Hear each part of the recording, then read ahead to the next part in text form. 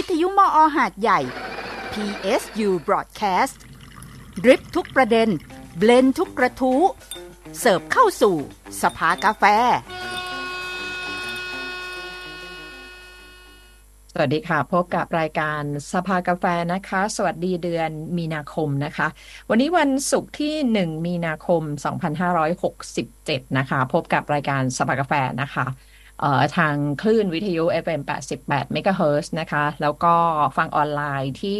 http://psub.psu.ac.th แอปพลิเคชัน PSU Broadcast นะคะแล้วก็ไลฟ์ทางFacebook สถานีวิทยุมอ.หาดใหญ่ PSU Broadcast นะคะรวมทั้ง Facebook ใหม่เลยล่าสุดก็คือรายการสภากาแฟรวมถึงช่อง YouTube ของสถานีวิทยุมอ.หาดใหญ่ด้วยนะคะก็วันนี้วันศุกร์นะคะศุกร์ที่1มีนาคมแล้วก็ศุกร์แรกของเดือนทุกเดือนรายการสภากาแฟเนี่ยเราก็ร่วมกับคณะสัตวแพทยศาสตร์มหาวิทยาลัยสงขลานครินทร์นะคะก็เป็นเปิดสภาสุขภาพสัตว์อันนี้ต้องบอกว่าจริงๆสักพักใหญ่แล้วเราเคยเลยเล่าถึงเป้าหมายเนาะเพราะว่าตอนนั้นเนี่ยปัญหาเรื่องของสัตว์ถูกทิ้งคนเลี้ยงสัตว์แบบไม่รับผิดชอบอะไรเยอะแยะไปหมดเลยนะคะแล้วก็คิดว่างั้นเป็นความรู้มาคุยกันนะคะอยากให้ความรู้นะคะกันดีกว่าว่าจริงๆแล้วว่าการที่จะเลี้ยงสัตว์นอกจากเราต้องดูแลเขาอย่างดีแล้วเนี่ยมันมีประเด็นที่เราต้องรับผิดชอบนะคะต่อสัตว์แล้วก็ต่อสังคมต่อชุมชนอะไรด้วยนะคะก็เลยนำไปสู่รายการสภากาแฟสุขภาพสัตว์ซึ่งก็อายุนานพอสมควรแล้วเหมือนกันนะคะวันนี้นะคะวันนี้ท่านอยู่คนเดียวนะคะคุณบัญชรลานะคะก็วันนี้เราจะคุยเรื่องรับมือกับสัตว์เลี้ยงในสถานการณ์ฉุกเฉินมันยังไงบ้างในสถานการณ์ฉุกเฉินนะคะวันนี้เราคุยกับผู้ช่วยศาสตราจารย์ดร.นายสัตวแพทย์กฤตธีเดชยงค่ะจากคณะสัตวแพทยศาสตร์มหาวิทยาลัยสงขลานครินทร์ค่ะสวัสดีค่ะอาจารย์ค่ะครับสวัสดีครับสวัสดีค่ะอาจารย์หันกล้องเดี๋ยวนะหันกล้องหรือหันตัว ดีให้อยู่ตรงกลางนะคะตอนนี้อาจารย์ตกขอบไปนิดนึงไหวไหมคะได้นะได้อยู่นะค่ะวันนี้เราจะวันนี้ทางคณะตั้งหัวข้อว่ารับมือกับสัตว์เลี้ยงในสถานการณ์ฉุกเฉินอาจารย์ขยายความตรงประเด็นนิดนึงค่ะมันอะไรบ้างคะในสถานการณ์ฉุกเฉินที่อาจจะเกิดขึ้นกับสัตว์เลี้ยงของเรามันคืออะไรคะอาจารย์คะจริงๆแล้วเนี่ยตัวสถานการณ์ฉุกเฉินในสัตว์เลี้ยงเนี่ยมันก็จะคล้ายๆของคนเลยนะครับการตัดสินใจว่าฉุกเฉินเนี่ยมันก็จะมีหลายระดับตั้งแต่ระดับที่จริงๆคงเป็นสามัญสำนึกของเราเช่นโดนรถชนนะครับเลือดไหลไม่หยุดเลยนะครับมีอาการอยู่ดีๆก็เป็นล้มฟุบลงไปนะครับหรือโดนงูกัดอย่างเงี้ยก็จะเป็นอาการฉุกเฉินที่ความเข้าใจของท่านถึงแม้จะเลี้ยงสัตว์หรือไม่เลี้ยงสัตว์ก็จะตรงกันครับแล้วก็จะมีอาการฉุกเฉินอื่นๆอีกที่แบบว่าไม่ค่อยเกิดในคนครับถ้างั้นเราจะเน้นสัตว์ชนิดไหนดีคะหมาแมวหรือว่ายังไงโดยทั่วไปก็จะเป็นสุนัขกับแมวที่จะเข้ารับบริการตัวคลินิกฉุกเฉินเป็นหลักนะครับถ้างั้นเริ่มจากสุนัขหรือแมวก่อนค่ะอาจารย์เชิญได้เลยค่ะแล้วก็มีไฟล์ด้วยนะคะมีไฟล์แชร์จะเป็นไฟล์เดียวเลยนะครับผมโรงพยาบาลสักหน่อยเพราะว่าเรามีบริการดูแลสัตว์ป่วยใน24 ชั่วโมงนะครับก็คือถ้าสัตว์มาแอดมิทเนี่ยในเวลาทำการนะก็จะมีเจ้าหน้าที่ดูแลทั้งวันทั้งคืนเลยนะครับซึ่งบริการตัวนี้จะเป็นบริการแรกของหาดใหญ่เลยเหรอคะซึ่งปกติแล้วเนี่ยไม่ถึงว่าอันนี้ก็ไม่เคยสังเกตเหมือนกันคือปกติเวลาที่สัตว์เราป่วยเรามักจะเดี๋ยวรอพรุ่งนี้คลินิกเปิดเราก็จะพาไปหาสัตวแพทย์ถูกไหมคะค่ะแต่ว่าตอนนี้ที่โรงพยาบาลสัตว์นะคะมอ.เนี่ยก็คือถ้าเปิดบริการแบบ24 ชั่วโมงเหมือนเวลาที่เราเจ็บป่วยฉุกเฉินบางอาการเนี่ยมันรอวันพรุ่งนี้ไม่ได้อะไรอย่างเงี้ยใช่ไหมคะไม่ใช่แบบนั้นครับก็คือเป็นไงคะเรายังไม่รับเคส walk in ตอนกลางคืนค่ะครับแต่โดยปกติเนี่ยถ้าเป็นโรงพยาบาลสัตว์ที่อื่นนะครับเข้ามาแอดมิดสัตว์ป่วยฉุกเฉินนี่แหละเพราะว่าสัตว์ป่วยฉุกเฉินเนี่ยส่วนมากจะเป็นสัตว์ป่วยอาการหนักนะครับเขาก็ไม่สามารถกลับบ้านวันนั้นได้ทันทีไม่มีทางเลยก็คือเขาจะแอดมิดเสร็จแล้วเนี่ยถ้าเป็นที่อื่นนะครับหรือแต่ก่อนเนี่ยก็คือ กลางคืนเนี่ยก็จะไม่มีคนเฝ้าเลยก็จะอาจจะมีเครื่องให้น้ำเกลือแล้วก็ถ้ามีปัญหาอะไรก็ไม่มีใครดูแลสัตว์หลายชีวิตก็มีโอกาสสูงที่จะเสียชีวิตตอนกลางคืนหรือว่าผ่าตัดเสร็จแล้วผ่าตัดที่สัตว์หนักนะครับก็จำเป็นต้องแอดมิดต่อปรากฏว่าถ้าเป็นที่อื่นก็คืออาจจะไม่มีคนดูแลต่อกลางคืนสัตว์เจ็บปวดอะไรเงี้ยก็ไม่มีคนประเมินแล้วก็ให้ยาลดปวดได้ครับของมอ.เนี่ยก็คือถ้าเข้ามารับบริการภายในเวลาที่เราทำการนะก็คือตั้งแต่9 โมงไปจนถึงรับเคสสุดท้ายบ่าย 3:30 เนี่ยไม่ว่าจะเคสไหนก็ตามได้รับแอดมิดเนี่ยก็จะมีคนมีเจ้าหน้าที่แล้วก็มีแพทย์คุณหมอเนี่ยดูแลตลอดจนถึงเช้าเลยอ๋อค่ะค่ะไม่ถึงแต่เดิมไม่ได้มีแบบนี้ค่ะใช่แล้วก็ส่วนมากที่อื่นก็ไม่ค่อยมีครับอ๋อค่ะแล้วอะไรที่มันเป็นเพนพอยต์ของการที่ไม่มีเจ้าที่หรือไม่มีสัตวแพทย์ดูแลตลอดค่ะเพนพอยต์ก็คือยกตัวอย่างง่ายๆเลยผมเป็นสัญลักษณ์สัตวแพทย์ก็คือผมผ่าตัดค่อนข้างเยอะแล้วก็เคสที่ส่งมาให้ผมผ่าเนี่ยค่อนข้างหนักทีเนี้ยพอเราผ่าตัดเสร็จแล้วอ่ะงานมันไม่ได้จบแค่ผ่าตัดเราต้องช่วยสัตว์ให้มีชีวิตรอดนะครับผมเคสที่ผมผ่าตัดเนี่ยก็ต้องแอดมิดต่อพอแอดมิดต่อเนี่ยปุ๊บเอาแล้วกลางคืนไม่มีใครดูสิ่งเพนพอยต์ก็คือตัวผมเองเนี่ยเที่ยงคืนก็ต้องวิ่งเข้ามาเฮ้ยสัตว์ปวดหรือเปล่าได้ยาหรือเปล่าได้น้ำเกลือหรือเปล่าจนรปภ.ตกใจแต่ถ้าวันไหนไม่มีแรงจริงๆหรือเคสอื่นๆก็ตามซึ่งไม่ได้ผ่าตัดก็ตามแล้วต้องแอดมิดจากเคสฉุกเฉินเนี่ยเราไม่มีใครดูแลกลางคืนหลายๆเคสก็เสียชีวิตระหว่างคืนเหมือนกันมันเลยเป็นเพนพอยต์เรารู้สึกว่ามันเป็นการสูญเสียที่ไม่ควรเกิดขึ้นอ๋อถ้าอย่างนั้นแต่เดิมที่ไม่มีไม่ที่ไม่มีนะคะไม่มีคนดูแลช่วงกลางคืนเป็นเพราะอะไรคะอาจารย์เป็นเพราะ2 อย่างครับหนึ่งก็คือกำลังคนนะครับกำลังคนแล้วก็เราอยู่ระหว่างการเทรนบุคลากรให้สามารถดูแลได้อย่างที่2ก็คือมันก็พอมีบ้างแต่มันเป็นเหมือนคิดค่าใช้จ่ายกับตัวคนไข้โดยตรงซึ่งไม่เกี่ยวกับโรงพยาบาลซึ่งเป็นค่าใช้จ่ายที่เหมือนไปตกลงกันเองซึ่งเป็นค่าใช้จ่ายที่สูงผมก็เลยรู้สึกว่าเฮ้ยในเมื่อมันมีอยู่2 อย่างก็คือ1มันจำเป็นต้องมีสัตว์ป่วยอยู่กลางคืนและก็ต้องมีคนดูแลกลางคืนภายใต้การดูแลของสัตวแพทย์เนี่ย2ก็คือเจ้าของไม่ควรจะต้องมาจ่ายอะไรเพิ่มเติมที่แพงเพื่ออะไรที่มันจำเป็นขนาดนี้เพราะว่าค่ารักษาพยาบาลสัตว์ป่วยหนักหรือสัตว์ป่วยฉุกเฉินเนี่ยมันก็มียาต้องใช้หลายตัวซึ่งก็เป็นค่าใช้จ่ายที่สูงอยู่แล้วก็เลยดึงตัวเนี้ยเข้ามาเป็นระบบพอดีเพิ่งมาได้รับตำแหน่งผอ.โรงพยาบาลเมื่อประมาณ4 เดือนที่แล้วตอนแรกเป็นรองคณบดีฝ่ายแผนตอนนี้ก็ยังเป็นอยู่นะฮะควบ2 ตำแหน่งอยู่ครับ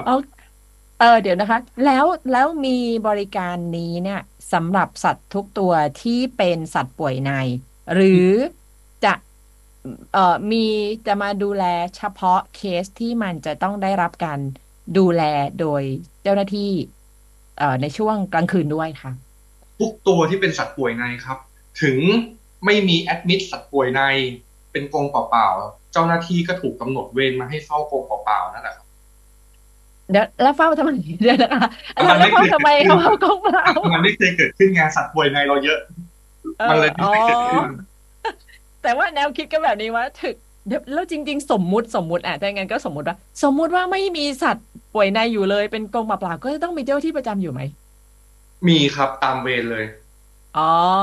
อันนี้คือเป็นเหมือนกับเขาคือเป็นงานของเขาเลยว่าอย่างนั้นใช่ไหมคะใช่ค่ะก็คือมั่นใจได้เลยว่าพอเข้ามาเป็นสัตว์ป่วยหนักสัตว์ป่วยในถึงแม้จะเป็นสัตว์ป่วยที่แบบทำแผลน้อยๆที่เข้าอัดมิดได้มีเจ้าหน้าที่ดูแลแน่นอนไม่ว่าจะเป็นแค่ตัวเดียวในวอร์ดก็ตามค่ะทีนี้อย่างนโยบายของโรงพยาบาลสัตว์เนี่ยของมอ.เนี่ยหมายถึงว่าเจ้าหน้าที่คนนั้นจะต้องเป็นใครคะเป็นสัตวแพทย์เป็นผู้ช่วยสัตวแพทย์หรือเป็นเจ้าหน้าที่ทั่วไปหรือก็คือจะเป็นผู้ช่วยสัตวแพทย์นะครับแล้วก็จะมีสัตวแพทย์ควบคุมดูแลครับตัวผู้ช่วยสัตวแพทย์เนี่ยก่อนที่จะมาให้รับหน้าที่จริงๆอ่ะเรามีคอร์สเทรน ตัวผู้ช่วยสัตวแพทย์ค่อนข้างเข้มข้นอยู่แล้วนะครับก็คือผู้ช่วยสัตวแพทย์ของเรามั่นใจเลยว่าคือถ้าสมมุติออกไปจากที่นี่เราไปทำงานที่อื่นที่เป็นสายงานเดียวกันเขาจะร้องว้าวแน่นอนเพราะว่าจะอ่านภาษาอังกฤษออกใช้คอมพิวเตอร์เป็นเข้าใจในระดับที่เหมือนพยาบาลเลยอ๋อค่ะอ๋อนี่จะเริ่มเมื่อไหร่นะคะเอาเริ่มแล้วนี่คะอาเริ่มไปจารย์แล้วครับเริ่มไปแล้วครับอ๋อทีเนี้ยเอ่อเริ่มมีเนี่ยผู้มาใช้บริการเขาทราบไหมคะตอนเนี้ยทราบแต่ว่าที่เราต้อง clarify นิดนึงอ่ะก็คือยังมีผู้ใช้บริการที่เข้าใจว่าถ้าสมมุติโดนรถชนเที่ยงคืนเราจะวิ่งเข้ามาได้อือันเนี้ยมใช่อันเนี้ยอยากจะแก้ความเข้าใจผิดก่อนอ๋อเขาเรียกอันนั้นน่ะยังไม่มีเพราะว่าตอนแรกพออาจารย์ขึ้นผ่านที่ฉันก็เข้าใจอย่างนั้นเหมือนกันแสดงว่าอ๋อนี่คือกรณีที่แบบมีอะไรฉุกเฉินช่วงค่ำคืนดึกดื่นกับสัตว์เลี้ยงแล้วเราสามารถจะเอามาได้บอกมันไม่ใช่นะคะแต่ค่ะอนาคตครับกำลังทำแผนอยู่ ค่ะ อ๋อค่ะค่ะแล้วก็หมายถึงว่าของโรงพยาบาลก็ไม่ได้คิดค่าบริการในส่วนนี้เพิ่มเอ่อเราหแบ่งรือเปล่าสายเป็นสามเลเวลนะครับก็คือค่ะเรียกว่า ICU HCU แล้วก็ NDU ถ้าค่ะเป็น NDU ก็คือ Non Dependent Patient Unit เนี่ยกับตัว High Dependency Unit เนี่ยจะไม่คิดค่าบริการอะไรเพิ่มเลยค่ะนะครับค่ะแต่ถ้าเป็นสัตว์ที่อยู่ในระดับ ICU วันนี้ก็คือพร้อมจะเสียชีวิตทุกเมื่อก็คืออืมการดูเนี่ยก็คือทุกอย่างต่ำเลยนะคือทุกชั่วโมงทั้งอืคืนมอันนี้จะมีค่าบริการเพิ่มเล็กน้อยครับ อืมค่ะค่ะเดี๋ยวนะคะก่อนเอาเป็นว่านี่คือสารภาพความรู้สึกตัวเองนะว่าตอนก่อนที่อาจารย์จะพูดอะตัวเองเข้าใจนึกว่ามีแล้วนะคะว่า มีสิ่งนี้อยู่แล้วว่าโรงพยาบาลสัตว์อ๋อใช่ก็ต้องมีเจ้าหน้าที่เฝ้าแล้วแต่เดิมคือมันใช่ไม่ได้มีเหรอคะอ๋ออืเหรอมคะค่ะค่ะอ่ะเพราะฉะนั้นหัวข้อวันนี้เราที่คุยเรื่องรับมือกับสัตว์เลี้ยงในสถานการณ์ฉุกเฉินอันนี้คือจะคุยในระดับของประชาชนทั่วไปที่เอาความรู้ไปใช้ได้หรือในระดับของเจ้าหน้าที่นะคะในระที่ ดับของประชาชนทั่วไปเลยครับอ๋ออ่าแต่ว่าที่เราเริ่มต้นก็คือตอนนี้นะคะที่บอกกล่าวประชาสัมพันธ์กันคือตั้งแต่2 มกราคมต้นปีนี้แล้วนะคะที่โรงพยาบาลศาสตร์มหาวิทยาลัยสงขลานครินทร์เนี่ยมีเจ้าหน้าที่คอยเจ้าหน้าที่ที่เอ่อดูแลนะคะสัตว์ป่วยที่เป็นสัตว์ป่วยในโรงพยาบาลนะคะนะคะแล้วก็ไม่ว่าจะอาการแล้วคือดูแลทุกตัวนะคะอย่างที่อาจารย์บอกนะคะมีแล้วนะคะทีนี้ รับมือกับสัตว์เลี้ยงในสถานการณ์ฉุกเฉินคำว่าสถานการณ์ฉุกเฉินนี่คืออย่างไรบ้างโอเคสถานการณ์ฉุกเฉินนะครับจะถูกแบ่งออกเป็น3 ระดับนะครับให้เข้าใจง่ายๆเลยมันจะเป็นสากลเลยก็คือเขียวเอ่อแดงเหลืองเขียวนะคค่ะรับเวลาเราไปโรงพยาบาลเขาจะเรียกว่าทีออก็คือจะแบ่งเป็นเลเวลของคนไข้แดงเหลืองเขียว คนไข้ระดับแดงเนี่ยก็คือมีภาวะเกี่ยวข้องกับระบบทางเดินหายใจก็คือหายใจไม่ออกหรือหายใจติดขัดหายใจลำบากอันเนี้ยฉุกเฉินในระดับที่ว่า5 นาทีควรจะต้องถึงโรงพยาบาลแล้วไม่งั้นเสียชีวิตอืมนะครับถ้าเป็นปัญหาไม่ว่าจะโดนอะไรมาก็ตามโดนรถชนมีเลือดตกในช่องอกหรือว่าโดนงูกัดบางประเภทเช่นงูเห่าอย่างเงี้ยครับจะทำให้ตัวกล้ามเนื้อกระบังลมอัมพาตแล้วก็มีปัญหาเรื่องการหายใจหรือจมน้ำหรืออะไรดีฮีสโตรกก็ได้ฮีสโตรกก็จะหายใจแบบมีปัญหาแล้วเพราะว่าระบายความร้อนหนักมากนะครับถ้ามีปัญหาระดับเนี้ยควรต้องมาภายใน5 ถึง 10 นาทีเลยมีโอกาสเสียชีวิตค่อนข้างสูงฉุกเฉินมากค่ะไม่ต้องรอโทรถามว่าฉุกเฉินไหมคือเรามีไลน์ OA เรามีช่องทางการติดต่อคนไข้จะถามว่าหมอฉุกเฉินไหมคะอ่าถ้าเสียเวลาโทรนั้นอันตรายแล้วที่อยากให้ประชาชนทราบครับค่ะคือค่ะเนี่ยคือระดับแดงมาได้เลค่ะยค่ะอย่างที่สองคือระดับเหลืองนะครับก็คือถ้าสมมุติการหายใจอะไรปกตินะแต่การหายใจต้องปกติก่อนนะแต่ว่าเฮ้ยชีพจรไม่ค่อยเต้นหัวใจเต้นอ่อนเหงือกซีดแล้วก็ส่วนมากสุนัขจะหรือแมวหรือสัตว์อะไรก็ตามเนี่ยจะล้มนอน ถ้าเป็นอาการประมาณเนี้ยควรถึงโรงพยาบาลภายในครึ่งชั่วโมงนะคะนี่อย่างน้อยนะเร็วกว่านั้นได้ยิ่งดีครับค่ะอาการพวกนี้ก็แค่การไม่ใช่แค่การก็คือเป็นอาการพวกเสียเลือดนะครับ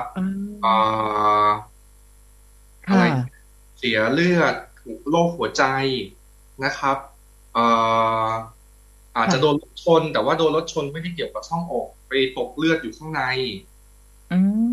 หรืออาการเช่นคลอดไม่ออกพอคลอดไม่ออกชีพจรก็เริ่มเต้นปกติแล้วอย่างเงี้ยครับเจ็บปวดมากๆเจ็บปวดมากๆจนทนไม่ไหวเช่นโรคบางโรคเช่นตับอ่อนอักเสบอะไรพวกนี้ก็ควรจะรีบมาถึงโรงพยาบาลโดยไวค่ะเขาเจ็บปวดมากๆนี่เขาจะสื่อสารออกมาด้วยอาการแบบไหนคะสัตว์นะครับจะมีลักษณะการสื่อสารอยู่3ประเภทที่1คือเสียงซึ่งใช้ไม่ได้กับทุกตัวประเภทที่2ใช้ได้กับทุกตัวคือเขาเรียกว่า facial grimace scale ก็คือสีหน้ากับแววตาครับอันเนี้ยมันจะมีหลักเกณฑ์อยู่แต่ว่าอยากให้เจ้าของลองสังเกตดูถ้าเป็นเจ้าของที่เลี้ยงเป็นประจำอยู่แล้วนะก็จะสามารถสังเกตได้ว่าหน้าตามันผิดปกติไม่ได้เลยหูอาจจะตกหรือหูอาจจะตั้งก็ได้ค่ะอย่างต่อมาก็คือตัวลักษณะร่างกายเช่นนอนตัวโก่งก้นกระดกอย่างเงี้ยคือท้องอย่างรุนแรงซึ่งบางตัวอาจจะมีอาการ2อย่างหลังแต่เสียงอาจจะไม่ได้สื่อสารก็ได้ใช่เป็นไปได้แล้วแต่สายพันธุ์เลยครับถ้าอย่างเป็นไซบีเรียนฮัสกี้นี่คือไม่ทำอะไรก็สื่อสารแล้วจะไม่ทำอะไรก็สื่อสารไปถึงเสียงจะมาก่อนอย่างนั้นเหรอคะใช่เสียงมาก่อนปวดไม่รู้เสียงมาก่อนแล้วอ๋อแล้วพันธุ์ไหนที่ไม่ค่อยส่งเสียงแต่สื่อสารด้วยอาการพันธุ์ไทยเนี่ยแหละครับค่อนข้างเงียบอ๋อค่ะถ้าพันธุ์ไทยค่อนข้างเงียบแต่ว่าอาจจะสื่อสารด้วยเหมือนที่อาจารย์บอกคือสีหน้าแววตาหรือนอนแบบตัวโกงต้นก้นในกระดกอย่างเงี้ยเหรอคะที่เหมือนเราปวดท้องนะครับอาการที่เหมือนเราเลยที่บอกปวดแล้วตัวงอเหมือนกุ้งอะไรเงี้ยนะคะใช่เลยแต่เขากอดอกไม่ได้ไงค่ะทีนี้ตัวอาการเหงือกซีดเนี่ยที่อยู่ในโซนเหลืองด้วยเหงือกซีดนี้สะท้อนอะไรคะอาจารย์สะท้อนถึงว่ามีการมาเลี้ยงของเลือดของที่เนื้อเยื่อนั้นน่ะไม่ดีพอครับไม่ว่าจะเป็นจากหัวใจเต้นไม่ปกติหรือปริมาณเลือดในร่างกายลดลงหรือแม้กระทั่งตัวเส้นเลือดผิดปกติเช่นเส้นเลือดขยายขนาดฉับพลันเช่นอาการแพ้ฉับพลันอย่างเงี้ยเส้นเลือดจะขยายขนาดมากจนปริมาณเลือดเท่าเดิมเนี่ยส่งไปได้ทางร่างกายไม่เต็มที่ค่ะเดี๋ยวนะคะขอกลับไปโซนแดงเมื่อกี้ลืมถามอาการของฮีสโตรกเพราะว่าช่วงนี้เป็นหน้าร้อนด้วยเนี่ยอาการสัตว์เนี่ยเมื่อเกิดภาวะฮีสโตรกเนี่ยอาการเขาจะแสดงออกมาเป็นแบบไหนคะอาการของฮีสโตรกนะครับก็คือจะมีอยู่หลายระดับนะครับระดับแรกๆก็คือหายใจถี่เนี่ยเพื่อจะระบายความร้อนแต่ปัญหาก็คือเวลาเขาระบายความร้อนมากๆเนี่ยคาร์บอนไดออกไซด์ก็จะออกมาด้วยพอคาร์บอนไดออกไซด์ออกมาเนี่ยร่างกายเนี่ยปกติเวลาจากการหายใจเนี่ยจะถูกกระตุ้นด้วยคาร์บอนไดออกไซด์ถ้าคาร์บอนไดออกไซด์เราต่ำเราจะไม่ค่อยหายใจเหมือนเราดำน้ำอย่างเงี้ยพอเราดำน้ำไปนานๆสิ่งที่เราต้องโผล่ขึ้นมาพ้นน้ำอ่ะไม่ใช่ออกซิเจนที่ลดลงนะแต่เป็นคาร์บอนไดออกไซด์ที่สะสมพอผูกพื้นน้ำสิ่งที่เราทำอันแรกไม่ใช่หายใจเข้าแต่เป็นหายใจออกจริงค่ะใช่ค่ะเพราะฉะนั้นพอร่างกายคาร์บอนไดออกไซด์ลดลงตัวกระตุ้นการหายใจจะลดลงเพราะฉะนั้นการหายใจเขาจะเริ่มมีปัญหาอาจจะเกิดภาวะหยุดหายใจเฉียบพลันพอเป็นอย่างนั้นพอเริ่มการหายใจมีปัญหาระบายความร้อนได้ไม่ดีแล้วอวัยวะภายในจะเหมือนเตาไมโครเวฟเหมือนเตาอบมันก็จะเริ่มเหมือนเคยกินตับมีเดียมแรร์ไหมฮะตับใส่โจ๊กตับต้องตับด้วยนะคะเคยกินแล้วตัวเองก็เป็นคนชอบกินตับที่แบบว่าไม่แข็งมากเหมือนกันในโจ๊กใช่ค่ะเคยชันสูตรซากสุนัขที่เสียชีวิตโดยฮิสโตตับเป็นอย่างนั้นเลยครับ เหรอคะข้างในมันยังแดงๆอยู่อย่างนั้นเลยใช่แต่ข้างนอกนี่คือเทาแล้วเหมือนตับในโจ๊กในต้มอ๋เลือดหมูออย่างนั้นเลยขนาดนั้นเลยเดี๋ยวใช่อะไรที่เป็นตัวที่ทำให้เกิดฮีสโตรกอากาศภายนอกเกี่ยวไหมคะเกี่ยวกับสามปัจจัยแล้วกันปัจจัยที่หนึ่งค่ะคืออากาศแน่นอนอยู่แล้วนะครับอุณหภูมิภายนอกปัจจัยที่สองคือตัวสัตว์เองเคยคุยในรายการนี้เหมือนกันกับพวกสายพันธุ์พวกหน้าสั้นจะเกิดฮีสโตรกง่ายอืมปัจจัยที่สามซึ่งโชคดีที่เราอยู่หาดใหญ่ก็คือมลภาวะในอากาศเพราะว่ากลไกเวลามีมลภาวะในอากาศสูงเนี่ยสัตว์จะหายใจน้อยลงอืนะครับมทีเนี้ยก็เมื่อโดนความร้อนด้วยเนี่ยค่ะฮีสโตรกเลยเกิดค่ะง่ายกรุงเทพนะกรุงเทพผมว่าเจอบ่อยอยู่นะอ๋อค่ะโอ้อันนี้ภาวะอันตรายเลยเพราะว่านี่คืออยู่โซนแดงเลยนะคะที่บอกว่าไม่ต้องโทรศัพท์มาถามคุณไม่ต้องหมอละเสียเวลาก็คือควรจะต้องไปคลินิกเลยใช่นะคะค่ะ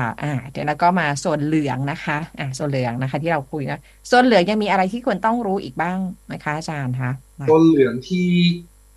เป็นเคสเจอบ่อยๆนะครับจะมีอยู่สองอย่างก็คือหนึ่งคือคลอดไม่ออกค่ะคลอดไม่ออกเนี่ยก็คือมันเกิดได้หลากหลายปัจจัยเช่นลูกตัวใหญ่แม่อายุเยอะหรือที่เจอในสมัยก่อนปัจจุบันก็มีบ้างแต่ว่าไม่ค่อยเยอะแล้วก็คือฉีดยาคุมใช้ยาคุมของคน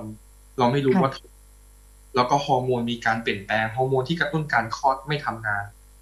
ก็จะคลอดไม่ได้ประเด็นก็คือคลอดไม่ได้เนี่ยเอ่อมันจะส่งผลต่อทั้งแม่และลูก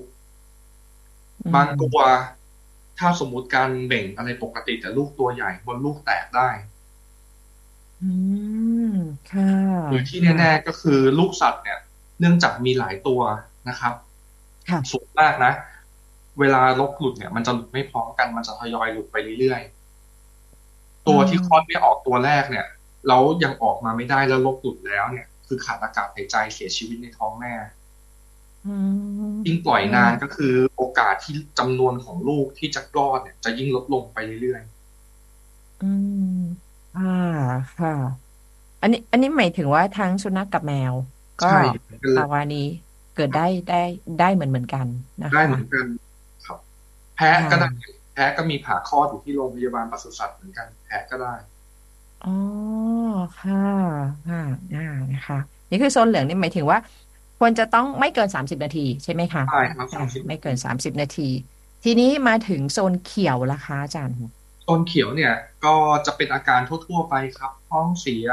อาเจียนแต่ว่าก็คือจะต้องไม่มีอาการโซนเหลืองกับโซนแดงก็คือไม่มีความผิดปกติของทางเดินหายใจแล้วก็ไม่มีความผิดปกติของหัวใจหรือชีพจรหรือสีเยื่อเมือก ก็จะถูกจัดเป็นในโซนเขียวทั้งหมดค่ะค่ะ โซนเขียวนี่ให้เวลานานขนาดไหนที่พาไปหาสัตวแพทย์โซนเขียวเนี่ยก็คือประมาณ24ชั่วโมงครับนานได้เลยค่ะค่ะ24 ชั่วโมงนะคะในของเอ่อคนเนี่ยจะมีอีก2 สีก็คือฟ้าสีฟ้าคือซื้อยาปรึกษาอาการอันนี้เมื่อไหร่ก็ได้อ่าครับแล้วก็จะมีสีค่ะดสีดำคือคือชีวิตแล้วอ๋อค่ะสีฟ้าอันนี้คือในคนนะคะสีฟ้าหมายถึงว่าอาจจะไม่ถึงมือหมอก็อาจจะไม่ต้องถึงดูแลตัวเองไปซื้อยาที่ร้านขายยาให้เภสัชกรแนะนำแต่ครับสัตว์ไม่มีเหรอไม่มีใช่ไหมคะสีฟ้า ไม่มีเภสัชกรเราเลยไม่มีสีฟ้าครับเพราะฉะนั้นเราเลยตัดมาเป็นโซนเขียวหมดเลยอ๋อเดี๋ยวนะคะถ้าอย่างนั้นเจ้าของสามารถระหว่างที่แต่ว่าแดงเนี่ยก็คือคุณไม่ควรทำอะไรคุณควรรีบไปเลยใช่เหลืองก็เหมือนกันแต่ใช่ เขียวเนี่ยยังพอจะรอได้เพราะมีเวลาให้24 ชั่วโมงระหว่างนั้นเนี่ยเจ้าของจะทำอะไรได้บ้างคะอาจารย์ก็ขึ้นอยู่กับอาการเลยครับ แล้วก็อันเนี้ยควรโทรมาปรึกษาได้ อยากให้โทรมาปรึกษา เราจะได้เราจะได้รู้ว่าอาการของเขาเนี่ยจะรอวันพรุ่งนี้ได้ไหมหรือมาวันนี้เลยครับเพราะว่ามันค่อนข้างเยอะท้องเสียอาเจียนถ้าเป็นลูกสัตว์อย่างเงี้ยอาจจะถึงขั้นที่เสียน้ำเยอะมากจนเป็นโซนเหลืองแล้วก็ได้ค่ะค่ะเจ้าของอาจจะเออแยก เออทีนี้สิ่งที่สัตวแพทย์จะถามนี่คืออะไรบ้างคะถ้าเกิดว่าเจ้าของโทรมาถามเนี่ยนะคะอย่างแรกเลยก็คือเราต้องถามก่อนประวัติทั่วๆไปก็คือเป็นสุนัขเป็นแมวเพศอะไรพันธุ์อะไรน้ำหนักประมาณเท่าไหร่ าบอกไม่ได้ก็คร่าวๆก็ได้อายุก็คร่าวๆก็ได้นะครับอย่างที่สองเป็นอะไรบอกตามที่เจ้าของเข้าใจเลยนะครับอย่างที่สามเป็นมานานเท่าไหร่นะครับอย่างที่สี่ที่เราจะประเมินก็คือสภาพการรับรู้สติตอนนี้น้องยังคอนเชียสรับรู้สติอยู่ไหมหรือว่าไปแตะตัวแล้วไม่ขยับเลยหรือว่ามองเฉยๆแต่นอนลงไม่มีแรงอะไรอย่างเงี้ยครับอันเนี้ยก็คือจะใช้แยกโซนเหลืองกับโซนเขียวค่ะว่าอย่างที่บอกโซนเหลืองส่วนมากการรับรู้สติอะไรจะมีปัญหาอ๋อค่ะเป็นอะไรที่เมื่อสักครู่ที่อาจารย์พูดถึงอะเอาเป็นเอาตามความเข้าใจของเจ้าของเลยใช่เพราะบางคนบอกว่าไม่รู้เหมือนกันว่าเป็นอะไรเพราะประเมินไม่ถูกเอาบอกว่าเป็นอะไรมีอาการอะไรเท่าที่คุณสายตาเห็นแล้วก็บอกคุณหมอแบบนั้นไปเลยใช่ไหมคะหรืออีกแบบหนึ่งที่เจอก็คือชักแต่ว่าตอนที่โทรมาไม่ชักแล้วหยุดชักไปแล้วค่ะครับอันเนี้ยจริงๆแล้วอ่ะก็จะเป็น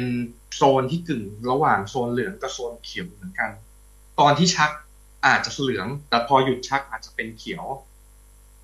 หมายความว่าจริงๆเขาอาจจะมีชักครั้งต่อไปแล้วกลายเป็นเหลืองเพราะฉะนั้นตอนที่เขาอยู่เขียวเนี่ยพามาเถอะอย่าให้เขามีอาการชักครั้งที่สองอย่างเนี้ยครับค่ะประเมินด้วยการซักแบบเนี้ยยากสำหรับสัตวแพทย์ที่จะประเมินไหมคะเอาจริงๆแล้วถ้าเป็นลักษณะอาการเบื้องต้นในการแยกสัตว์ฉุกเฉินเนี่ยบอกได้เลยว่าไม่ยากอ๋อค่ะแต่ถ้าเจ้าของจะต้องการถามว่าเป็นโรคอะไรอันเนี้ยยากทำไมคะอาเพราะจารย์ว่าอาการเนี่ยหลายๆโรคเนี่ยมันไม่สามารถฟันธงได้ด้วยการแค่ซักประวัติอย่างน้อยต้องมีการตรวจร่างกายหรือตรวจอย่างอื่นเพิ่มเติมทางห้องปฏิบัติการหรือคำถามที่เจอแล้วหนักใจที่สุดเลยก็คืออาการประมาณนี้หมอค่ารักษาเท่าไหร่นี่บอกไม่ได้เลยครับแต่ว่าก็ต้องยอมรับเพราะว่าสำหรับบางคนเนี่ยมันมีส่วนในการตัดสินใจอยู่มากพอสมควรเลยใช่ไหมคะอาจารย์ค่ะค่ะเพราะบางคนหวั่นใจว่าเอ๊ะพอไปถึงแล้วเนี่ยมันจะไม่หยุดอยู่แค่นี้แล้วมันจะมันจะมันจะไปอีกค่ารักษาเพราะถ้ามันมีอาการมากกว่านี้แล้วค่ารักษาพยาบาลยังไงแล้วเราจะไหวไหมอะไรอย่างเงี้ยนะคะแล้วจริงคำค่ะเชิญค่ะๆผมสามารถหยุดการรักษาได้ตลอดเวลานะสมมุติมาดูวินิจฉัยเบื้องต้นโดยที่การใช้ซักประวัติแล้วก็ใช้มือคลำเราพอจะเทอย่างอื่นเจ้าของบอกขอแค่นี้ค่ารักษามันก็ไม่เกิน200-300อยู่แล้วเพราะว่ามันจะเป็นแค่ค่าธรรมเนียมการแพทย์เฉยๆมันก็หยุดอยู่แค่นั้นได้อ๋อเพราะฉะนั้นก็คือสัตวแพทย์เนี่ยก็จะเขาเรียกว่าอะไรคะเอ่อก็จะสอบถามเจ้าของสัตว์เนี่ยอยู่แล้วเป็นพื้นฐานว่ามันจะไหวได้ถึงขนาดไหนใช่ไหมคะใช่อาจารครับย์คะค่ะเพราะว่าถ้าคนสัตว์เสียชีวิตหรือสัตว์รอดแล้วคนตายเนี่ยมันก็ไม่ไหวเหมือนกันนะฮะใช่ค่ะเออค่ะทีเนี้ยปกติแล้วเวลาที่เราเลี้ยงอย่างสุนัขกับแมวเนี่ยมันมีอุปกรณ์อะไรที่แบบช่วยประเมินในระดับที่ผู้เลี้ยงสามารถจะซื้อเอาไว้ใช้ได้บ้างไหมคะที่เป็นบ่อยๆนะครับแล้วก็เป็นโรคที่ให้อุปกรณ์เนี้ยกลับไปบ้านเลย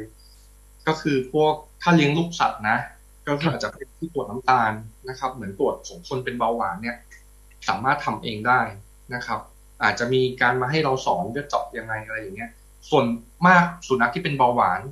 เจ้าของก็จะมีอยู่แล้วนะครับลูกสัตว์เด็กๆถ้ากังวลมากๆก็อาจจะเป็นไปได้ถ้าแต่ว่าลูกสัตว์เนี่ยแนะนำว่าพามาหาหมอเถอะนะครับเพราะว่าโรคมันค่อนข้างไปเร็วนะครับอย่างที่สองเนี่ยขึ้นอยู่กับคุณภาพเลยก็คือเครื่องวัดตัวออกซิเจนในกระแสเลือดที่เราใช้หนีบนิ้วอะครับพอซื้อของดีๆหน่อยก็วัดในสัตว์ได้ครับอันนี้ติดบ้านได้อ๋อค่ะใช้ไม่ยากใช่ไหมคะใช่พี่ยาครับก็หนีบตรงหูก็ได้ค่ะครับหรือว่าถ้าเป็นตัวผู้ก็หนีบตรงอวัยวะเพศอย่างเงี้ยเหมือนหาตรงบริเวณที่เหมือนกับนิ้วเราแล้วก็ไม่มีแค่นั้นเองครับอืมค่ะแล้วก็มีเครื่องอะไรอีกบ้างคะอาจารย์ที่เหลือประจำบ้านถ้าเป็นทั่วๆไปไม่มีนะครับโทษทีประหลอดเทอร์โมมิเตอร์มีได้ครับแล้วก็ใช้วัดอุณหภูมิพวก ฮีสโตกหรือว่าหมาเป็นไข้อะไรเงี้ยวัดได้เลยวัดที่ก้นประมาณนั้นค่ะแล้วอุณหภูมิปกติของสัตว์เนี่ยสุนัขกับแมวอยู่ที่เท่าไหร่คะอุณหภูมิของสัตว์เนี่ยจะสูงกว่าคนนะครับถ้าเป็นองศาค่ะเซลเซียสเนี่ยจะอยู่ที่ประมาณ37.5ถึง38.3ประค่ะมาณนั้นค่ะค่ะทั้งสุนัขกับแมวเนี่ยคือค่าเนี่ยจะเฉลี่ยปเท่ากันระมาณนั้นใช่ประมาณนี้ประมาณนะคะอ๋อเพราะฉะนั้นถ้าเกินสัก39-40มันก็ถือว่าอาจใช่จะร้อนไปแล้วนะคะวัดยังไงคะเขาวัดอยู่ตรงจุดไหนของตรงเขาคะเสียดทวารครับเหมือนของเด็กทารกอ่ะเวอืม ลาเขาวัดคือเสียดทวารเข้าไปแล้วก็ให้ตัวปลายของเทอร์โมมิเตอร์เนี่ยแตะเพดานของตัวทวารอืมค่ะอ่ะเพราะฉะนั้นถ้าใครอาจจะหวั่นใจว่าการประเมินของตัวเองเนี่ยมันกลัวว่าทำไม่ถูกเนี่ยจริงอุปกรณ์พวกนี้คุณจะซื้อเอาไว้ใช้ไว้ประเมินนี้ก็ได้นะคะราคาไม่ได้สูงใช่ไหมคะใช่ครับเทอร์โมมิเตอร์ก็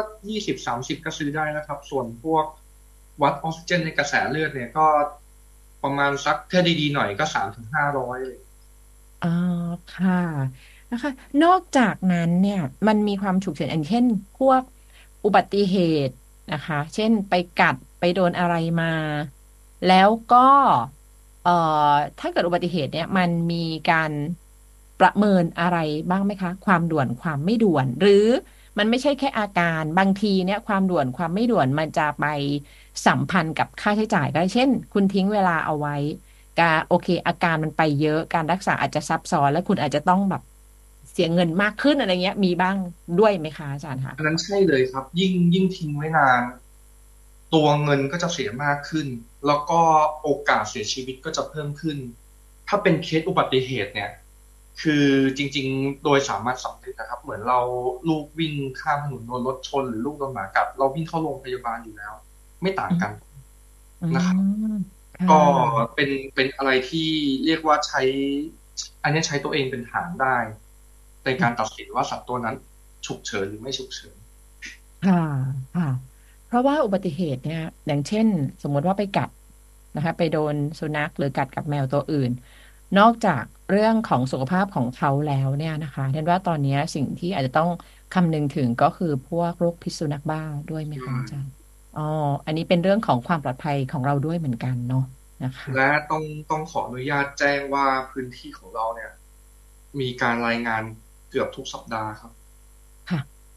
ค่อนค่ะข้างค่อนข้างเยอะอันดับต้นๆของประเทศไทยอ๋อค่ะ ทีนี้นะคะพอเราประเมินนะคะไม่ว่าจะเป็นโซนแดงเหลืองเขียวแล้วการ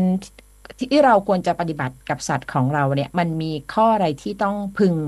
แบบระมัดระวังแล้วก็สิ่งที่ควรทำและไม่ควรทำมีบ้างไหมคะโอเคอย่างแรกเลยครับถ้าสมมุติสุนัขโดนได้รับอุบัติเหตุเนี่ยการเคลื่อนย้าย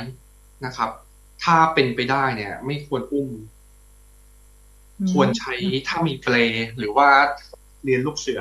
ก็คือทำเปลชั่วคราวในการเคลื่อนย้ายเพราะว่าหลายๆเคสสันหลังได้รับการบาดเจ็บแล้วพอเคลื่อนย้ายเนี่ยสันหลังที่ได้รับบาดเจ็บเนี่ยหักหรือไม่ก็เคลื่อนที่มากกว่าเดิมการรักษาตอนแรกเป็นไปได้พอมาถึงโรงพยาบาลอาจจะเป็นไปไม่ได้แล้วอ๋อนะครับส่วนค่ะมันของคนเขาจะเรียกว่าสไปนอลถ้าไปซื้อของสำเร็จของหน่วยกู้ภัยเขาก็จะเรียกว่าสไปนอลบอร์ดแต่เราสามารถทำเองได้ใช้ไม้กระดานก็ได้ครับในการเคลื่อนย้ายออ๋ย่างแรกอค่ะค่ะอย่างที่สองไม่เลยก็คือค่ะค่ะอย่าพยายามเคลื่อนย้ายสัตว์ท้ายรถกระบะยังไงคะ เพราะว่าท้ายรถกระบะเนี่ยที่เจอหลักๆเลยก็คือจากไม่เป็นฮิสโตกแล้วเป็นอย่างอื่นนะฮิสโตกรวมด้วยมันร้อนอ๋อครับ อ๋อหมายถึงว่าไม่ควรถ้ามันเกิดอันนี้เป็นกรณีที่เจ็บป่วยทั่วไปหรือว่าเป็นเรื่องอุบัติเหตุกับสัตว์คะด้วยเจ็บป่วยทั่วไปเลยครับไม่ควรก็ขับรถกระบะเลยอ๋อไม่ควรจะเอาเขาไปวางที่ท้ายรถกระบะแล้วก็ถูกความร้อนถูกแดดอะไรเนี่ยส่องแบบตรงๆนะคะถึงจะอือยู่ในมในกรงก็ไม่ควรนะครับเพราะว่ามันร้อนโอ้โหหัดค่ใหญ่ะแดดเต็มค่ะครับค่ะอ๋อค่ะค่ะอันเนี้ยจะแล้วก็ยิ่งทำให้หนักมากขึ้นอืมค่ะ แล้วก็อีกอย่างหนึ่งก็คือผมว่าอันนี้น่าจะทราบกันอยู่แล้วคาดว่านะครับอย่าป้อนยาพาราในแมว อืมเพราะความอันตรายคืออะไรคะตัวของแมวเนี่ยเวลาเราทานยาไปเนี่ยยาจะต้องถูกสันดาปจากโมเลกุลที่ไม่เป็นพิษให้จากโมเลกุลที่เป็นพิษให้ไม่เป็นพิษหลังจากมันแล้วก็ไปออกฤทธิ์แล้วก็ขับออกของแมวเนี่ยตับมันจะมีกลไกหนึ่งซึ่งทำงานได้น้อยกว่าหมาแล้วก็ได้น้อยกว่าคนเพราะฉะนั้นตัวยาพาราเนี่ยระดับของความเป็นพิษเนี่ยให้ไปนิดเดียวแค่สมมติแมวตัวหนึ่งอะครับพาราหนึ่งประมาณครึ่งเม็ดก็เสียชีวิตได้แล้ว อืมค่ะแต่ว่าอาจารย์ไม่ได้ห้ามในหมาในสุนัขหมายถึในหมางว่าใช้มีขนาดได้เหรอคะในหมามีขนาดการให้ของยาพาราเซตามอลอยู่ก็คือ10 มิลลิกรัมต่อ กิโลหมายความว่าควรจะต้องรู้น้ำหนักค่ะค่ะเดี๋ยวนะคะ10 มิลลิกรัมต่อ กิโลอ่ะนะคะทีนี้หมาของคุณน้ำหนักเท่าไหร่คุณก็ต้องไปเทียบกับไอตัวปริมาณยานะคะที่ในว่า1 เม็ดหมาค่ะหมาไทยหนักสัก20 กิโลอย่างเงี้ย20ค่ะคือ200 มิลลิกรัม200 มิลลิกรัมก็ครึ่งเนี่ยเม็ดยาพาราเม็ดหนึ่ง500ค่ะ ก็ไม่ถึงครึ่งเม็ดนะครับไม่ถึงครึ่งเม็ดอ๋อค่ะค่ะแล้วก็คือคือในสุนัขเนี่ยยังพอให้ได้แต่ว่าต้องคำนวณปริมาณยาให้เหมาะสมใช่ครับค่ะถ้าเกิดมันเยอะเกินไปจะกระทบอะไรกับเขาอาการจะเป็นแบบแมวเลยก็คืออย่างแรกเลยก็คือจะมีภาวะที่เรียกว่าเมทิบูลโกเวเนเรียก็คือตัว ตัวไอฮีโมโกลบินที่จะไปจับกับตัวออกซิเจนนะครับมันจะเหล็กจากตับเนี่ยมันจะเข้าไปจับกับฮีโมโกลบินไม่ได้ฮีโมโกลบิอืนจะเสียสมภาพทำให้จับออกซิเจนไม่ได้อืสิ่งที่เกิดขึ้นก็มคือเมื่อฮีโมโกลบินจับออกซิเจนไม่ได้เนี่ยร่างกายออกซิเจนจะต่ำเหงือกจะม่วงอืมแล้วก็แบบเหมือนขาดอากาศหายใจอะครับอืมอาการจะเป็นระดับแดงเลย อืมค่ะค่ะจากที่ก่อนหน้านี้อาจจะไม่ได้แดงเนี่ยพอเกิดภาวะนี้นี่ก็คือแดงแบบว่าเร็วที่สุดแบบภายใน5 นาทีเลยนะคะที่ต้องถึงมือไม่ได้ หมอแล้วนะคะค่ะเอ่อมียาคนอะไรอีกบ้างที่ควรหลีกเลี่ยงดิฉันลองยาแก้อักเสบยาแก้อักเสบของคนเนี่ยก็จะมีพวกตระกูลไมล็อกซิแคมอะไรพวกนี้คือสับให้ได้ครับแต่มีขนาดที่ค่อนข้างต่ำค่ะเดี๋ยวนะคะเพราะฉะนั้นอักเสบจากการติดเชื้ออะไรอย่างเงี้ยนะ ก็เรียกว่าปฏิชีวนะดีกว่า ปฏิชีวนะเดี๋ยวเข้าใจผิดอ่ะนะคะยาปฏิชีวนะนะคะเนี่ยค่ะปฏิชีวนะเนี่ยจริงๆแล้วไม่ได้แนะนำให้นะครับเพราะว่าโรคหลายๆโรคจริงๆครึ่งหนึ่งเลยไม่จำเป็นต้องใช้ปฏิชีวนะอืมันจะส่งผลมเสีย2 อย่างหนึ่งก็คือสัตว์เนี่ยหรือเราเองก็ตามเนี่ยมีแบคทีเรียที่เป็นประโยชน์อยู่แล้ว แล้วค่ถ้าไม่ะได้มีการป่วยที่เกี่ยวข้องกับการใช้ยาปฏิชีวนะเลยมันไปฆ่าแบคทีเรียกลุ่มนั้นก็จะอาการแย่ลงไปอีก2ก็คือสามารถเกิดเชื้อดื้อยาได้ถ้าให้ปฏิชีวนะไม่ตรง3อ๋อก็คือเจ้าของจะ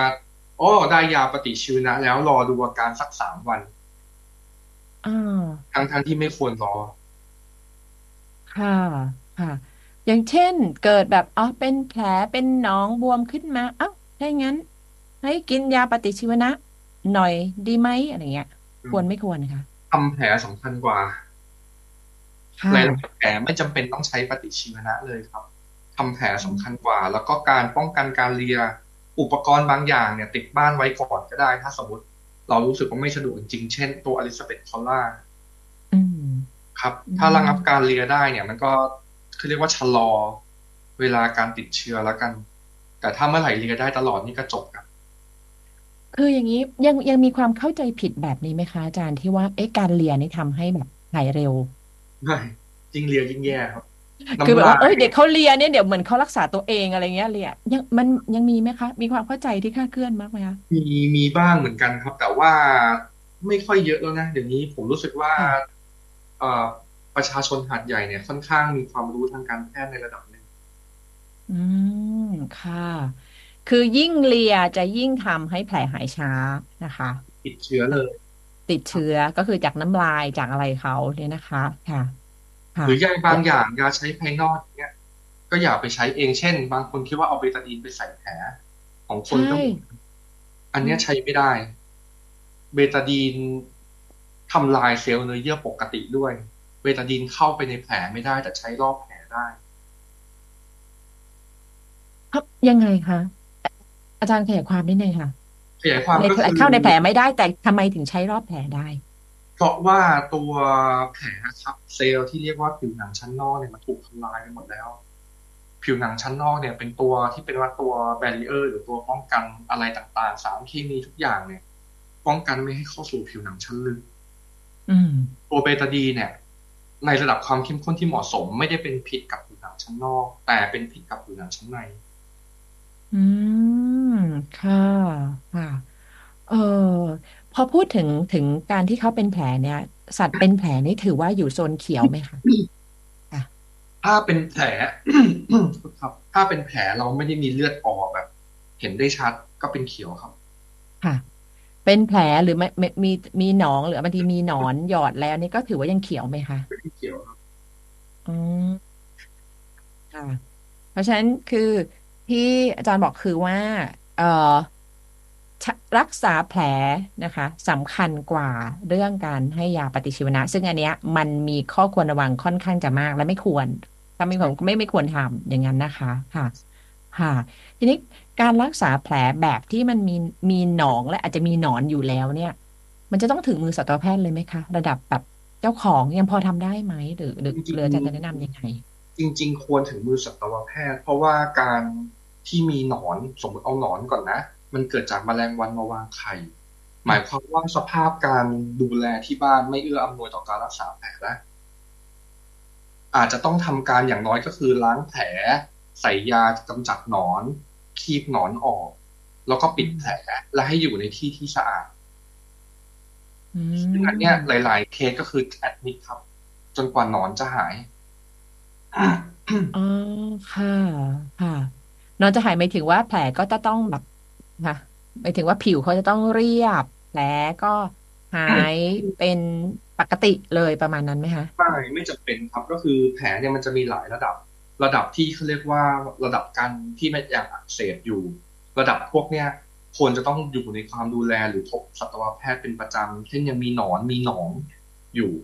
นะครับแต่ถ้าแผลอยู่ในระดับที่เริ่มสร้างเนื้อเยื่อหรือเราเรียกว่าเป็นตัว granulation phase เนี่ยอันนี้เจ้าของสามารถดูแลเองได้อาจจะนัดมาวันเว้นวันหรือวันเว้น2 วันก็ได้อืมค่ะค่ะแต่แล้วก็อันนี้เรียนว่ามันเป็นแบบดอกจันได้นะคะว่าเริ่มถ้าหนองยังไม่หายและมีหนอนอยู่แสดงว่า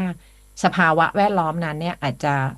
ไม่เหมาะสมแล้วใช่ไหมคะก็ควรจะพามาหาสัตวแพทย์แล้วก็อาจจะต้องแบบแอดมิดเพื่อให้รักษาแผลแล้วก็เอ่อเอา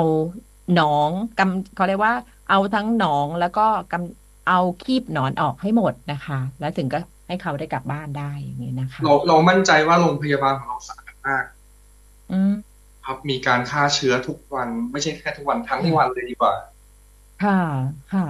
แต่ทีนี้ถ้ากลับไปแล้วเนี่ยเขาอาจจะแต่ว่าถ้าเขาไม่เป็นแผลแล้วอ่ะก็อาจจะไม่มีก็ไม่เป็นไรแล้วเพราะว่าแมลงวันอะไรเขาก็จะเขาไม่มีสภาพแวดล้อมที่เขาจะมาแบบวางไข่นอนได้แล้วอย่างนั้นนะคะค่ะค่ะโซนเขียวมีอะไรที่เจอบ่อยๆแล้วก็คิดว่าผู้เลี้ยงสัตว์นี่น่าจะควรทราบอีกไหมอันนี้โซนเขียวคือยังมีเวลาที่เราจะสามารถแบบทำโน่นทำนี่ให้กับสัตว์ได้อยู่ก่อนจะถึงมือคุณหมอค่ะอาจารย์ค่ะต้นเขียวเป็นเล่าให้ฟังเป็นเคสที่เจอมาล่าสุดเลยค่ะเจียนอะไรนะคะอาเจียนครับเป็นสุนัขอาเจียนค่ะอาเจียนเนี่ยพอเขาอาเจียนเนี่ยเขาก็พามาตรวจอันนี้โอเคผมก็ทำการตรวจกับทีมปรากฏว่าสิ่งที่เจอคือลำไส้อุดตันด้วยกระดูกไก่เดี๋ยวนะอาเจียนเขาอาเจียนขนาดไหนเจ้าของถึงพามาหาอาเจียนทุกครั้งที่ทานอาหารทุกครั้งที่กินเลยนะคะอ๋อค่ะแล้วก็เราก็เจอว่าลำไส้อุดตันด้วยกระดูกไก่หรืออาจจะมีการอักเสบตรงนั้นอยู่แล้วแล้วก็กระดูกเป็นกระดูกคอไก่เนี่ยสุนัขหนักประมาณ14 กิโลเนี่ยเข้าไปอุดตันก็แนะนำให้ผ่าตัด เพราะว่าเดี๋ยวมันอุดตันแบบไหนและกระดูกที่อยู่ตรงนั้นเนี่ยสภาพมันเป็นยังไงอะแชร์ไฟล์เลยดีกว่าได้ เราจะถูกแบนไหมคะอาจารย์น่ากลัวไหมเป็นภาพเอ็กซเรย์เป็นภาพเอ็กซเรย์อ๋อโอเคได้ค่ะได้ค่ะนะคะเราจะได้เป็นอุทาหรณ์นะคะจริงๆก็มีทุกคนรู้ข้อห้ามมาแล้วแหละเรื่องกินกระดูกอ่ะแต่บางคนก็รู้สึกว่าเฮ้ยมันจะขนาดนั้นเลยเหรออะไรเงี้ยอันนี้กระดูกที่คอเหรอคะกระดูกคอไก่เหรอคะไม่ใช่กระดูกกระดูกแบบไก่อ๋อค่ะค่ะ เพราะที่เห็นเตือนบอกอ่ะกระดูกน่องแต่ว่ากระดูกคอนะคะซึ่งกระดูกคอเนี้ยบางทีเวลาเราซื้ออะนะคะทางร้านก็จะสับมาให้แล้วค่อนข้างจะละเอียดอยู่นะคะอ่าค่ะอันนี้อืมเห็นไหมครับมีกระดูกเห็นค่ะอยู่ตรงกลางท้องเลยค่ะเนี่ยครับกระดูกคอที่ไปอุดตันเออตันนี่หมายถึงว่าตันแบบไม่มีรูไปไม่มีช่องให้ไปเลยหรือว่าโชคดีที่สุนัขตัวนี้พอมีช่องให้ไปได้บ้างค่ะเพราะว่าค่ะสิ่งที่เกิดขึ้นก็คือเจ้าของยังตัดสินใจไม่ผ่าตัดอ่าแล้วก็ทิ้งเวลารอดูอาการไปจนถึงประมาณ3 สัปดาห์2 ถึง 3 สัปดาห์ผมจำไม่ได้แล้วแล้วพอไม่ไหวแล้วสุนัขน้ำหนักจากประมาณ16 กิโลลดเหลือ13 กิโลอย่างเงี้ยน้ำหนักลงเยอะอืมก็ตัดสินใจผ่าตัดซึ่งตอนนั้นเนี่ยสภาพสุนัขก็ค่อนข้างแย่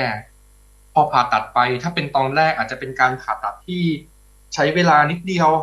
เช่นผ่าเอากระดูกออกมาก็จบแต่อืมว่าการผ่าตัดนั้นคือไส้เน่าแล้วอืครับม ก็ต้องตัดต่อลำไส้ตัดลำไส้ที่เน่าออกแล้วมาเชื่อมต่อกันใหม่ซึ่งก็เป็นการผ่าตัดที่หนักขึ้นต้องแอดมิดโรงพยาบาลนานขึ้น เดี๋ยวนะคะอาจารย์สงสัยค่ะคืออันนี้พอเปรียบเทียบคนเนาะคนเนี้ยเราก็รู้กันว่ากรดในกระเพาะอาหารของเราเนี่ยมันมีฤทธิ์ในการหมดใช่ไหมคะครับกัดกร่อนอะไรทุกอย่างมันสูงมากอะไรเงี้ยนะคะแล้วจริงๆแล้วของสุนัขเนี่ยเวลาที่เราให้กินกระดูกไปเนี่ย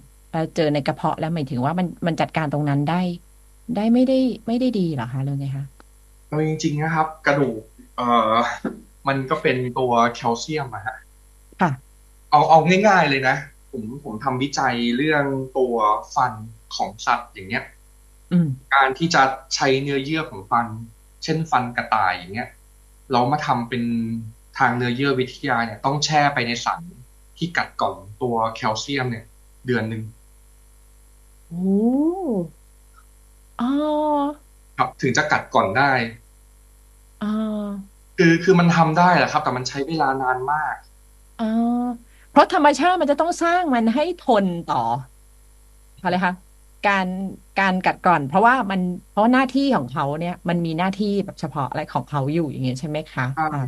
แต่บางออืย่างมันก็กัมดก่อนไม่ได้ในเวลาที่ควรค่ะจะเป็นอย่างเช่นสุนัขตัวนี้เขาอาจจะกินไปหลายท่อน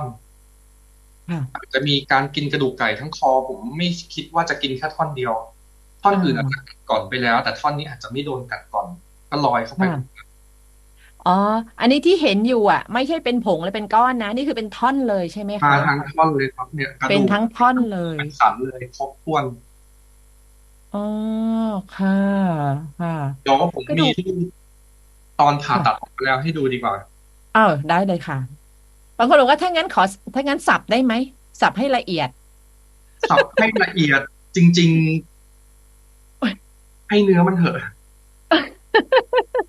ฉันเห็นนะก็ซื้อคอไก่ไปให้สุนัขนะแล้วก็บางร้านนี่แบบให้สับให้อ่ะให้สับให้อะไรอย่างเงี้ยก็ก็ยังเสี่ยงอยู่ใช่ไหมคะอาจารย์อ่ะ คือเรายังไม่กินเลยครับ เดี๋ยวขอดูที่ผ่าออกมาค่ะอาจารย์นะอ่ะเนี่ยครับอืมไอเนี้ยไอกระดูกไก่ไอเนี้ยลำไส้ที่เน่าโอ้ยอ๋อครับอันเนี้ยคือพอจากเดิมไม่ได้ฉุกเฉินค่ะเปลี่ยนที่มันเป็นฉุกเฉินซะงั้นอืมค่ะครับค่ะโอ้ค่ะแล้วมันไปอยู่ตรงนั้นนานแค่ไหนคะที่เจ้าขอเกือบงให้เกือบคุณหมอ เดือนนะครับเกือบเดือนหนึ่งเพราะมันมีทางรอดถึงจะมีทางรอดอยู่นิดนึงแต่ว่าต้องบอกว่ามันก็ไม่เพียงพอนะอาหารมันไปไม่ได้อะเขาก็ผอมลงนะคะแต่ตัวนี้ค่ะรอดชีวิตนะฮะค่ะทันค่ะ เราไม่รู้จะไปกินกระดูกไก่ซ้ำอีกหรือเปล่าค่ะอ๋อค่ะแต่ว่าหมายถึงว่าลำไส้อย่างของสัตว์นี่พอตัดแล้วก็ยังความยาวเขายังพอเอามาต่อมันกันได้มันขึ้นอยู่ว่าตัดได้คือจริงๆอ่ะยิ่งตัดสั้นยิ่งมีความเสี่ยงต่อการย่อยอาหารค่ะครับอืมค่ะคือโอ้ถ้าจะพูดให้เคลียร์เรื่องกระดูกไก่เนี่ยคือถ้าเป็นไปได้ให้เนื้อเถอะแล้วก็ถ้าเป็นกระดูกไก่สับเนี่ยต้องมั่นใจว่าสับละเอียดจริงๆอะครับไม่เหลือมาเป็นท่อนแบบเนี้ยคือบางทีผมเข้าใจนะว่าแบบโครงไก่มันราคาถูกเนาะก็ดีกว่าไม่มีกินจะบอกว่าให้ไปซื้อเนื้ออกไก่มาโลละหลายบา50-60ทอยู่ใช่ค่ะได้เข้าใจแต่ถ้ามันไม่มีทางเลือกอื่นจริงๆสับให้มันแบบเนาะละเอียดยิบนะครับอืมหรือบางคนที่ยังอาจจะยังมีอยู่นะแต่ว่าถ้าถ้ายังมีอยู่และทำอยู่ก็คืออย่าทำอีกเลยเพราะว่าใช่คนเลี้ยงสัตว์ก็รักสัตว์ประเภทไปกินเนื้อแล้วก็โยนกระดูกให้สุโอ้อันนี้นัขอะไรอย่างเงี้ย เพื่อใช่เรายังไม่กินอะไรเลยไม่กินอันนั้นก็คือเพราะว่าถ้าคนเลี้ยงสัตว์แล้วเราอนุมานว่าคนเลี้ยงสัตว์ก็ควรจะต้องรักสัตว์นะคะก็คือเราก็อยากเห็นเขาสุขภาพแข็งแรงและมีคุณภาพชีวิตที่ดีอยู่กับเราเป็นนานๆผมนะผมเลี้ยงแมวเนี่ยผมเคยลองให้กินปลาทูเออประมาณสัก3 วันต่อมาอยู่ดีๆปากบวมเพราะว่าก้างปลาทูไปทิ่มอยู่เพดานปากเอ้ยเสียวเป็นหนนะคะองเลยค่ะอ่ะครับก้างปลาด้วยเหมือนกันนะคะหัวปลาพอไหวไหมคะอาจารย์หัวหัวปลาพอไหวหัวปลาทูพอไหวเนาะพอไหวครับอืคือเอามจริงๆอ่ะสัตว์มันมีทักษะการใช้ชีวิตแต่ละตัวแตกต่างกันค่ะเหมือนเราค่ะแทะกระดูกไก่เนี่ยแต่ละคนแทะได้เลเวลไม่เท่ากันนะบางคนแทะอืมเกลี้ยงเหลือแต่กระดูกบางคนยังเหลือเนื้อบางคนเหลือกระดูกอ่อนสัอืตว์ก็เหมือนมกันนะฮะอย่าคิค่ะ ดว่าทุกแมวทุกตัวต้องกินปลาเป็นหมาทุกตัวต้องกินกระดูกเป็นไม่ใช่ครับเออให้ไปเหอะแมวอ่ะเขาเคี้ยวก้างเป็นอยู่แล้วอันนี้ไม่จริงนะคะใช่ไหมไม่จริคะอ่างครับไม่จริงนะคะอ่ะนะคะแล้วก็ที่ย้ำนะคะที่เรื่องเปิดบริการสัตว์ป่วยใน24ชั่วโมงเนี่ยหมายถึงว่าตอนนี้โรงพยาบาลศาสตร์มหาวิทยาลัยสงขลานครินทร์เนี่ยมีเจ้าหน้าที่ที่ดูแลสัตว์ป่วยในนะคะอยู่ตลอด24ชั่วโมงแต่ว่ายังไม่ได้มีการแบบรับสัตว์ป่วยฉุกเฉินในช่วงเวลากลางคืนนะคะแต่ว่าดิฉันเห็นหลายคลินิกที่คุณไปหาเนาะ เขาจะมีหมายเลขโทรศัพท์ให้กับนะคะให้กับผู้เลี้ยงเนี่ยติดต่อถ้าเกิดมีอะไรฉุกเฉินก็ติดต่อคุณหมอได้ก็จะมีกระบวนการนั้นอยู่ใช่ไหมคะอาจารย์คะเรามี Line OA ครับ Line OA อ่าเรามี AI ที่คัดกรองได้อยู่นะครับถ้าอ๋อเป็นการจุดถูกอะไรเงี้ยเราก็สามารถให้คำแนะนำได้คค่ะ รับ Line OA นี่คือ เล @vet ยตรงนี้ PSU เลยไหมคะหตรงรือสแกน นี้ครับที่ QR code เอาไว้ได้เลยนะคะค่ะนั่นแหละค่ะแล้วก็ย้ำนะคะว่าสีแดงนี่คือภายใน5 นาทีนะคะสีเหลืองเนี่ยก็30 นาทีใช่ไหมคะอาจารย์สีเหลือง30 นาทีสีเขียว24ชั่วโมงแต่ว่าช่วงภาวะ24ชั่วโมงเนี่ยมันก็มีข้อปฏิบัติรายละเอียดบางอย่างอยู่นะอย่างเช่นที่ควรจะหลีกเลี่ยงอย่างเช่นอ่ะแมวนี่ก็คือห้ามให้กินยาพารานะคะค่ะสุนัขเนี่ยถ้าคุณไปกะอะไรไม่ถูกก็เอาเป็นว่าอย่ากินเลยนะคะเพื่อบางทีคุณให้ไม่ถูกแล้วก็จะกลายเป็นผลเสียเขาอาจจะข้ามกระโดดเป็นสีแดงอีกด้วยซ้ำไป หรือแม้แต่การรักษาแผลอย่าใช้เบตาดีนเนี่ยไปนะคะลงแผลโดยตรงนะคะก็แล้วก็การเรื่องของการรักษาความสะอาดเนี่ยเป็นเรื่องที่สำคัญแต่ว่าจะใช้เบตาดีนนั้นไปแล้วก็อย่าให้กินยาพวกปฏิชีวนะเลยคือเอาเป็นว่าอะไรที่เราไม่มั่นใจไม่รู้หรือบางอย่างเนี่ยอาจจะเป็นความรู้ที่เราเข้าใจผิดมาตลอดเนี่ยปรึกษาสัตวแพทย์ก่อนดีกว่านะคะหรือปรึกษาแอดไลน์ค่ะของทางโรงพยาบาลศาสตร์มหาวิทยาลัยสงขลานครินทร์นะคะก็สแกน QR code ในหน้าไลฟ์ได้เลยหรือว่า @vet PSU นะคะ VET PSU นะคะแล้วก็ให้หมายเลขโทรศัพท์ไปด้วยนะคะ0742896607ค่ะวันนี้ต้องขอบคุณผู้ช่วยศาสตราจารย์ดรนายสัตวแพทย์กฤตธีเดชยงนะคะจากคณะสัตวแพทยศาสตร์มหาวิทยาลัยสงขลานครินทร์ขอบคุณมากค่ะอาจารย์คะสวัสดีค่ะสวัสดีค่ะครบเครื่องทุกเรื่องราวทุกกระทู้ที่อยู่ในความสนใจนำสู่สมาชิกในสภากาแฟ